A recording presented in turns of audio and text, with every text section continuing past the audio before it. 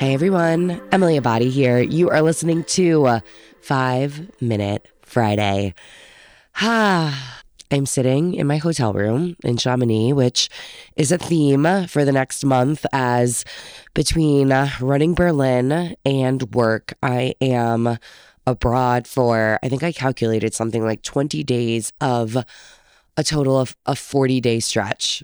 Now, firstly, thanks for being patient with my voice between the cheering that I've been doing here for athletes, and I'll explain that in a second, as well as being just a little bit congested. I am the first to say that it has sounded better, so thank you. Some of you may be following along on social, but I am here in Chamonix because I came out to attend UTMB, which stands for Ultra Trail du Mont Blanc. And essentially, you can think of UTMB as like the Super Bowl, the final of a race series that's held around the globe. And this race is like the ultimate trail race, the pinnacle event of UTMB. People run roughly, let's say, 171 kilometers, which is 106 miles. And during that period, they cover 10,000 meters of elevation gain, which that sentence just, it truly blows my mind. And I came to this last year. I was invited by Strava, and firstly was blown away by just how beautiful this small town is in the middle of these massive towering mountains.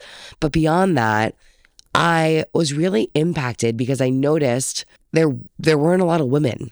I dug into this after that experience, and I learned that historically, less than 10% of all UTMB participants have been women. And of note, in addition, diversity is also a really big issue with this particular race series. And I know that there are some individuals that are making their voices known on both issues. Personally, as someone who would like to think of herself as a champion of women, of femme identifying individuals, I knew that I wanted to do something in a way that felt natural to me. And so I thought about how I could do that, what that would look like, what my skill set is. And my skill set is creating safe spaces for femme identifying folks. Now, not having an individual relationship with anyone at UTMB, I decided to go to the next best thing, which is Hoka. Hoka happens to be the token sponsor of this event. And so I made an entire deck pitching this idea that I had. And it's funny because when I made the deck, I contacted someone I knew at Hoka and I said, I have this idea. Will you give me a 20-minute meeting? And she said, for sure. I definitely don't think that she thought that when we got on the meeting, I would ask to present. And I presented a deck that had language both from Hoka's ethos, their mission statement, and added in what my personal mission is. And all of this seemed to have in line aspects that made what I was pitching make a lot of sense. Needless to say, she loved the idea, but at that moment originally, they had some other things on deck that were already in motion. I couldn't be mad. She said, let's do something like this in 2024. And I went on with my life. No is a thing I hear a lot. So I was happy that I shot my shot. I was happy that I went for it. A few weeks later, I'm sitting at my computer and an email comes in my inbox and it says, you know what? Let's do it. I think I literally jumped out of my chair.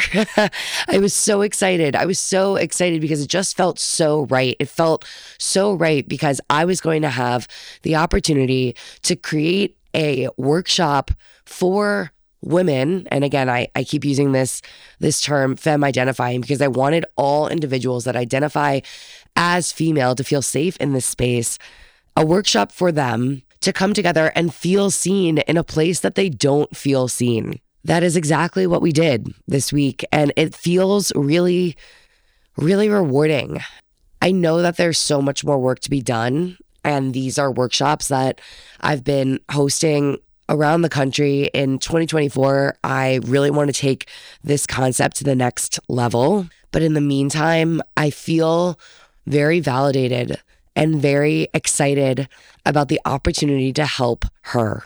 It's a huge reason of why I have this show. And I guess I'm telling you this story right now because I want you to take big risks. I want you to identify a place in your community, in your environment where you can make a difference because you have a voice. And so I encourage you today to send the email, to do the thing, to get uncomfortable, because that's when change happens. And change, it can feel really scary, but it is so needed in so many spaces. My prompt for you this week: what are you passionate about? What do you want to do? How can you make a difference? Again, what are you passionate about? What can you do to make a difference? And now, a listener question. Hey, Emily, this is Jess from Connecticut. Thanks for troubleshooting with me. I was having some difficulty trying to leave you this message. I was curious about if you had any recommendations for different accessories or products to use. I am trying to get ahead of some potential plantar fasciitis, working with physical therapists, and I have a running coach, but I'm training for the New York City Marathon, and it's a dream race. So I want to do everything I can to toe the line nice and healthy. So any tips and recommendations that you may have from all of your experiences would be greatly appreciated. And thanks so much in advance for your help and time.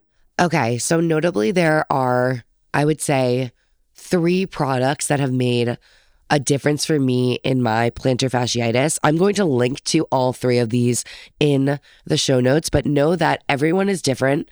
And I would definitely recommend, if you are dealing with the same condition that I've been dealing with, that you make an effort to see an expert. So a physical therapist, a physician, get one-on-one help with your situation.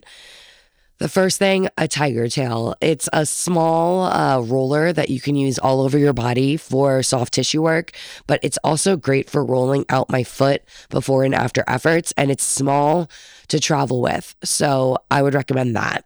The next thing I would recommend is a frozen foot massage roller. So again, a lot of massage tools here. I am obsessed. I have one from, I believe you pronounce it Gaiam, G-A-I-A-M. You can buy it on Amazon, again, in the show notes. And I keep this in my freezer, and I look forward to using it in the morning, at night, when I'm sitting watching TV. It is excellent.